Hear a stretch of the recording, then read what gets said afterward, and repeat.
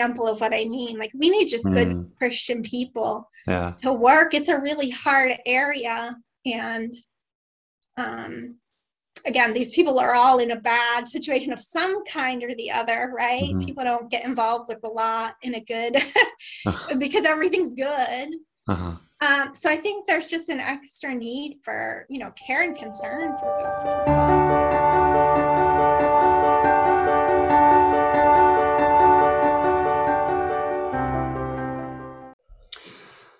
All right, so today I have Dr.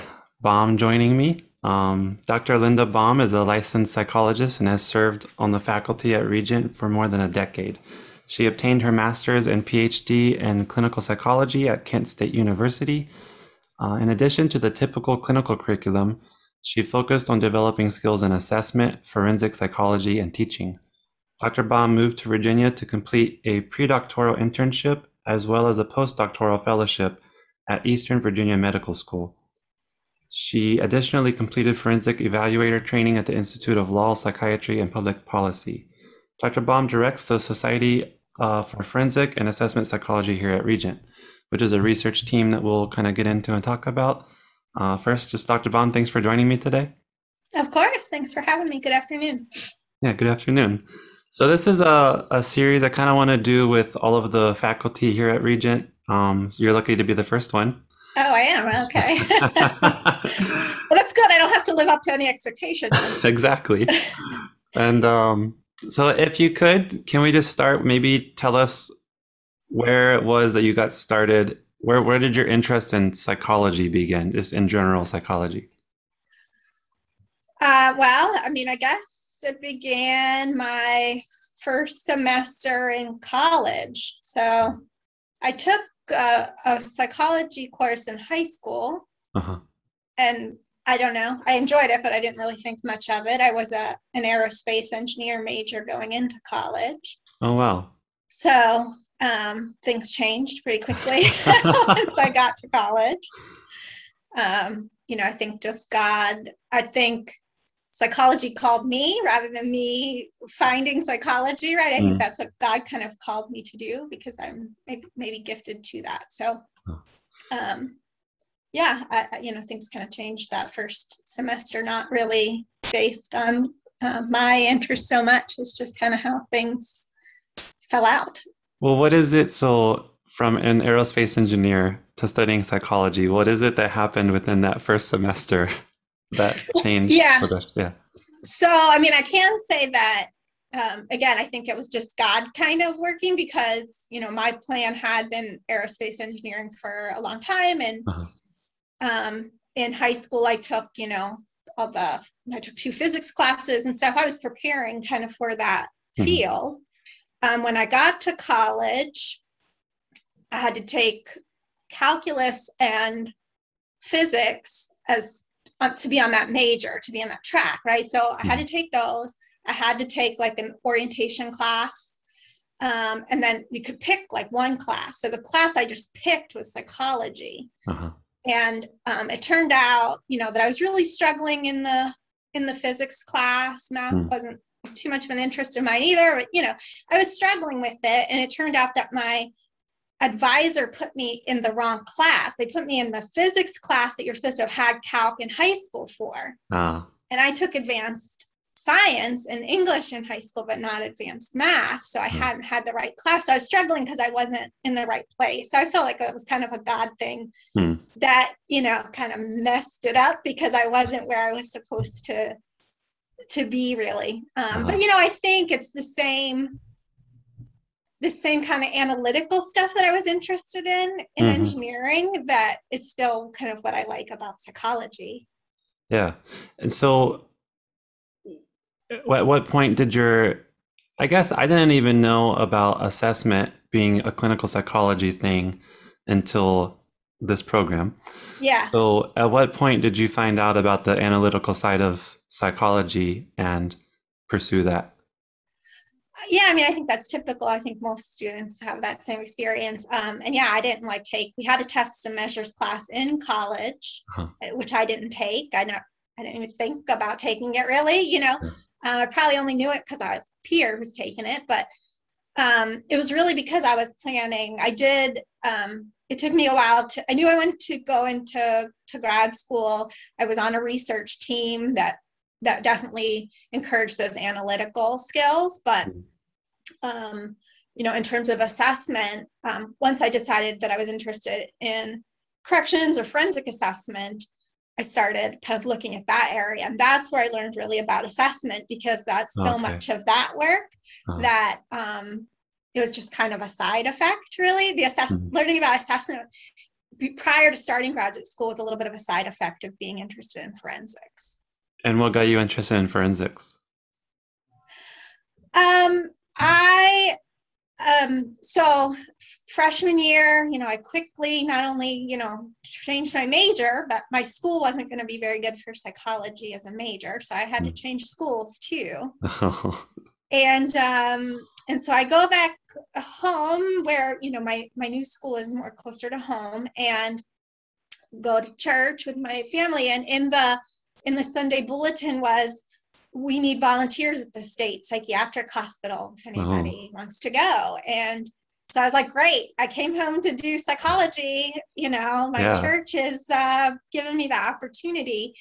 And so, I was working at volunteering at the state hospital where I saw how important law was to the field, right? I think some people see more of the outpatient side of psychology first. And I really saw that inpatient side of things first, and they had a forensic unit that I did volunteer on for a while. So, that was where I saw the need. Not that there aren't needs for other groups too, but I just felt like the worried well was not kind of where I could be most helpful. I thought it was more with like serious mental illness, with people that just really didn't have control over their situation at all. Yeah, that makes a lot of sense. And similarly, my idea of forensic psychology is quite vague. Okay. And so can you talked about, you saw the link between law and helping them. So can you talk about what that was like? Yeah. So because it was a state hospital, there are, inpatient facilities that aren't state run. And in those facilities, if you feel like you're ill and you feel like you're not safe and you want to check yourself in, right, you can go get care. A state facility doesn't work that way. Like, to get into a state facility, you have to legally be kind of required to go there. Okay. And it might have been precipitated by your interest, but you can't just walk up to the door and say, hey, can you help me, right?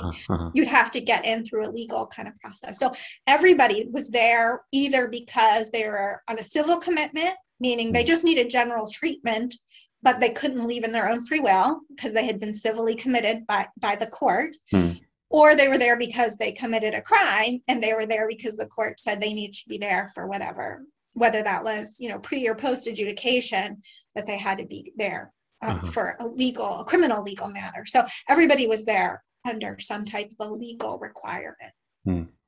And so for those people who perhaps needed to be in a state-run facility like that, you saw the need to maybe through assessment provide a means for them to get into facilities like that?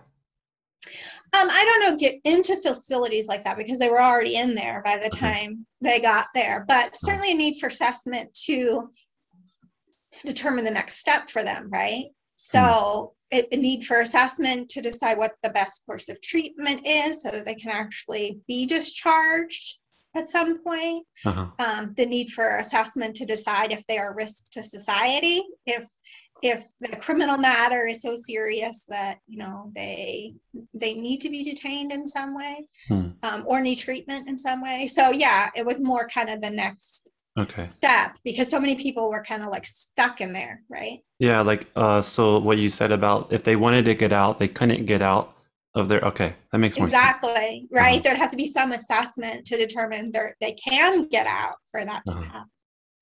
And for doing a set, so was that your primary maybe career experience moving forward after graduating from your PhD program? Did you work in inpatient facilities like that doing assessment, or what was life like after graduation?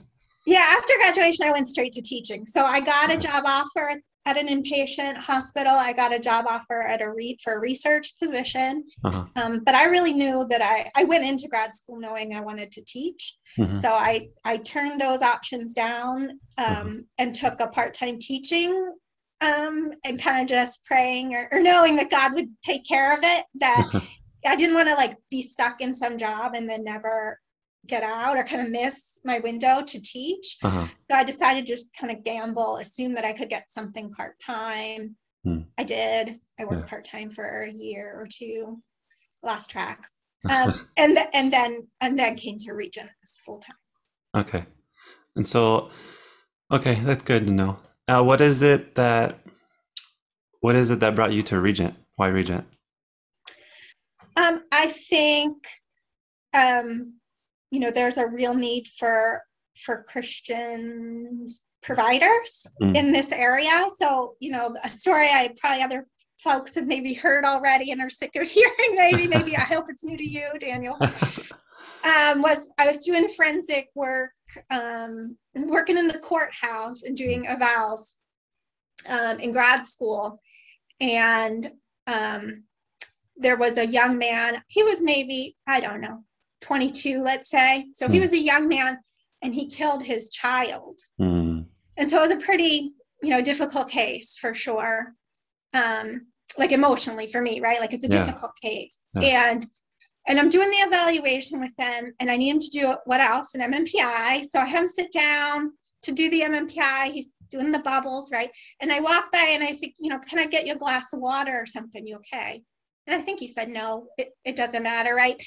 But later in the day, someone else who worked in the office said, wow, that was so nice of you to offer him a glass of water. And I thought, no, like that's just, he's a human. Like he's sitting there taking this long test. The RF wasn't out yet. It was the long one.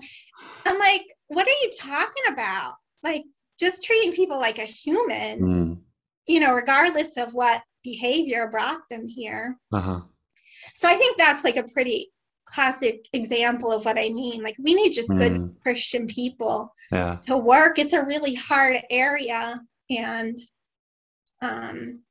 again, these people are all in a bad situation of some kind or the other, right? People don't get involved with the law in a good, because everything's good. So I think there's just an extra need for, care and concern for those people. And I feel like, if I can teach a couple of you every year, I know not everybody's interested in forensics, but I feel like if I can teach a couple of you every year, that's going to have a wider spread than me helping a couple clients a year.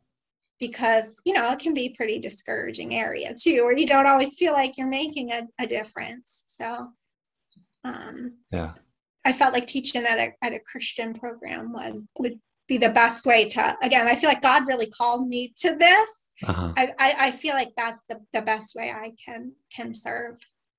Yeah. You offering the drink of water just reminds me of what you do unto the least of these, my brethren, that you do. Absolutely. And then, so I think that's very easy to, especially working with that population, it's very easy to look at them and to, like maybe your coworkers or your colleagues at the time, and you're like, what are you talking about? This is a human being. Like we need to, and then I had a question about, so I remember when I was in the military, there's this saying, I don't know, I think it's kind of cheesy, but especially nowadays in like peacetime, but I think it was Ronald Reagan, and he said that most people go their entire lives wondering whether they made a difference or not. The Marines don't have that problem. And I remember when I was I felt like, maybe the things I'm doing are making a difference on a large scale, but I want to make an individual differences where I can see the differences being made in individuals. And so I wonder, it makes a lot of sense of what you say, like if you're a teacher and you have an influence and you help and teach people, and then they go off into forensics and then they make the differences out, like, is that more, do you feel maybe a sense of, I don't know, like for me, it was, I want to see the individual difference. Do you ever feel like that with with not being out in the community and doing forensic work on your own. Does that make sense? It does, but like I said, I see it's just my what the difference I'm looking for is maybe different than how you envision that as a provider, but I see the difference every year at graduation. Or, I get emails all the time, people trying to get licensure, or for whatever reason, getting update, years and years later for someone that's graduated from the program, and I hear about how they're serving their community. So even when it's not through forensic means, I think my service to the community, I can see as being way broader than in forensics, which, it's a pretty broken system. And so it'd be different if every client I worked with, I saw, good progress, but I was often met with, not progress, or, in forensic work, you're not, the court's not ruling the way you think should be ruled, or very often in forensics, you don't know what the outcome is, right? You send your report in, and they don't come back and tell you what happened with the case afterward. Oh, interesting. And so you wouldn't necessarily, I can feel in that moment, I did a good thing for that particular client who needed the water, needed to be treated like a human, but not the same way that like you see maybe in therapy, where if you feel like consistently you do short-term therapy and you see like actual goals being met, that's very rewarding. That you don't always see that. Yeah, that makes sense. And with your analytical side, did you ever have kind of a knack for therapy, or were you like, this isn't what I came here to do? I know that I'll do what I need to of it, but I'm more interested in the assessment side. No, I definitely was there more for research and assessment and learning to be a teacher. Like that's why I went to school. But no, I enjoyed the therapy side of it. I think it is a little less rewarding for me. Like I can run a statistical analysis and then there's the outcome, right? Or I can be assigned an assessment and I have this beautiful report. I have this outcome. For therapy, how many times do you go home with like, there was no outcome today? I worked really hard and I prayed for my clients. I love my clients, but gosh, you don't even know if you did anything. I don't know if I did, right? So that's hard for me. I think some people can live in that ambiguity better than me, but I'm better with, analysis outcome. And so therapy was just not as rewarding for me, but when it's rewarding, boy, it's rewarding, right? That was just as true for me as I think anybody. Well, who in the field of psychology, did you have any kind of role models or people you looked up to, or you just tried to read every book they wrote, or I don't know? Obviously my mentors in the assessment field are huge. So I worked directly with Jack Graham and Yossi Ben Poref and Bob Archer and Rick Hansel and John McNulty, right? So there are a lot of people that I worked with directly that obviously had the hugest influence on me. But I think, someone that I didn't work with as directly is Aka Teligan. He's just an amazing person. And I think his, not work specifically in terms of reading everything he read, but just him as a model, I think. What's his name? Aka Teligan. He's one of the authors of the MMPI, but he's kind of like the generation before the folks that I work more closely with. Yeah. And then, so you have, can I ask, personally, it's kind of more of a personal question. Yeah. But I see I think your generation kind of paved the way for our generation now. There's a lot of women like my wife who, we're thinking about having children, but also, we're either in grad school and it's going to be a busy time, or right when we're done with grad school, it's going to be a busy time. And then it's like, and then, some women choose to do away with work for a while, where they stay home or maybe go to a part-time. What was that? What was it like for you being a wife and a mother and a professional and a teacher? And how did you kind of juggle all of that? Or do you have any advice to the upcoming generation? Yeah, it's a hard thing for sure. And for dads too, right? Yeah, Not yeah. just moms. It's a hard decision to make. My advice would be to not do what I did. I said grad school is too busy and I don't have time, and I waited Mm, till after grad school to have okay. my children. And looking back, that was a mistake. I Mm, think, I see a lot of folks feel like they've got to get perfect grades on everything, and they got to kind of follow the perfect, standard for being a student, and being a parent doesn't seem to fit well with that. mm, Um, and so I think that's the thing, is that it's actually just school.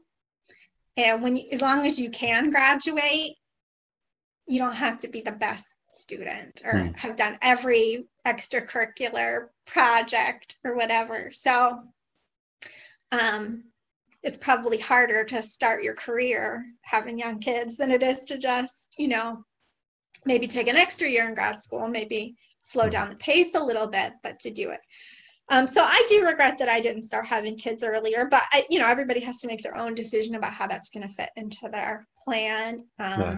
And yeah, for me, I didn't want to not work. Uh-huh. So, that's something that I've done. But I mean, I think that's also why I've chosen academia in part, is I can have a pretty flexible schedule. I'm Mm, always home when my kids get off the bus. I have a summer break of some degree that we can spend a lot of time to Busch Gardens or whatever and oh, do nice. Yeah. the stuff that they need to be doing. So I do think it is important to have between the pair, right? Whether it's mom or dad or some combination. I think it's obviously important to have a structure that's going to work for everyone, Hmm. including the children, right? Hmm. So Yeah. yeah, it's important to me to be a wife and a mother, and I hope a good DCT for y'all, an instructor for y'all. So those are just things that you have to make sure you're making enough time for. Yeah. Um, Jumping back real quick, you just Mm-hmm. said you hope being a good DCT and stuff for us all. And I was talking with some of my classmates, and there is a very common consensus that what some of the most challenging courses here at Regent are the assessment ones, but they're also the most rewarding. And when we look back to IQ or to personality, those are always the ones where we struggled, but we come out knowing that we learned just a ton. Mm-hmm. And so even for that, even for you to have that kind of impact on us and on the students here, and you teaching some of the more difficult classes, but the classes that people walk away with maybe gaining the more amount of confidence, or kind of like you said, being able, there's some, just like with the maybe a session, you can walk away and like, what did I really do? There are some classes here, regrettably, that you walk away from and you're like, what did I really learn? Uh-huh.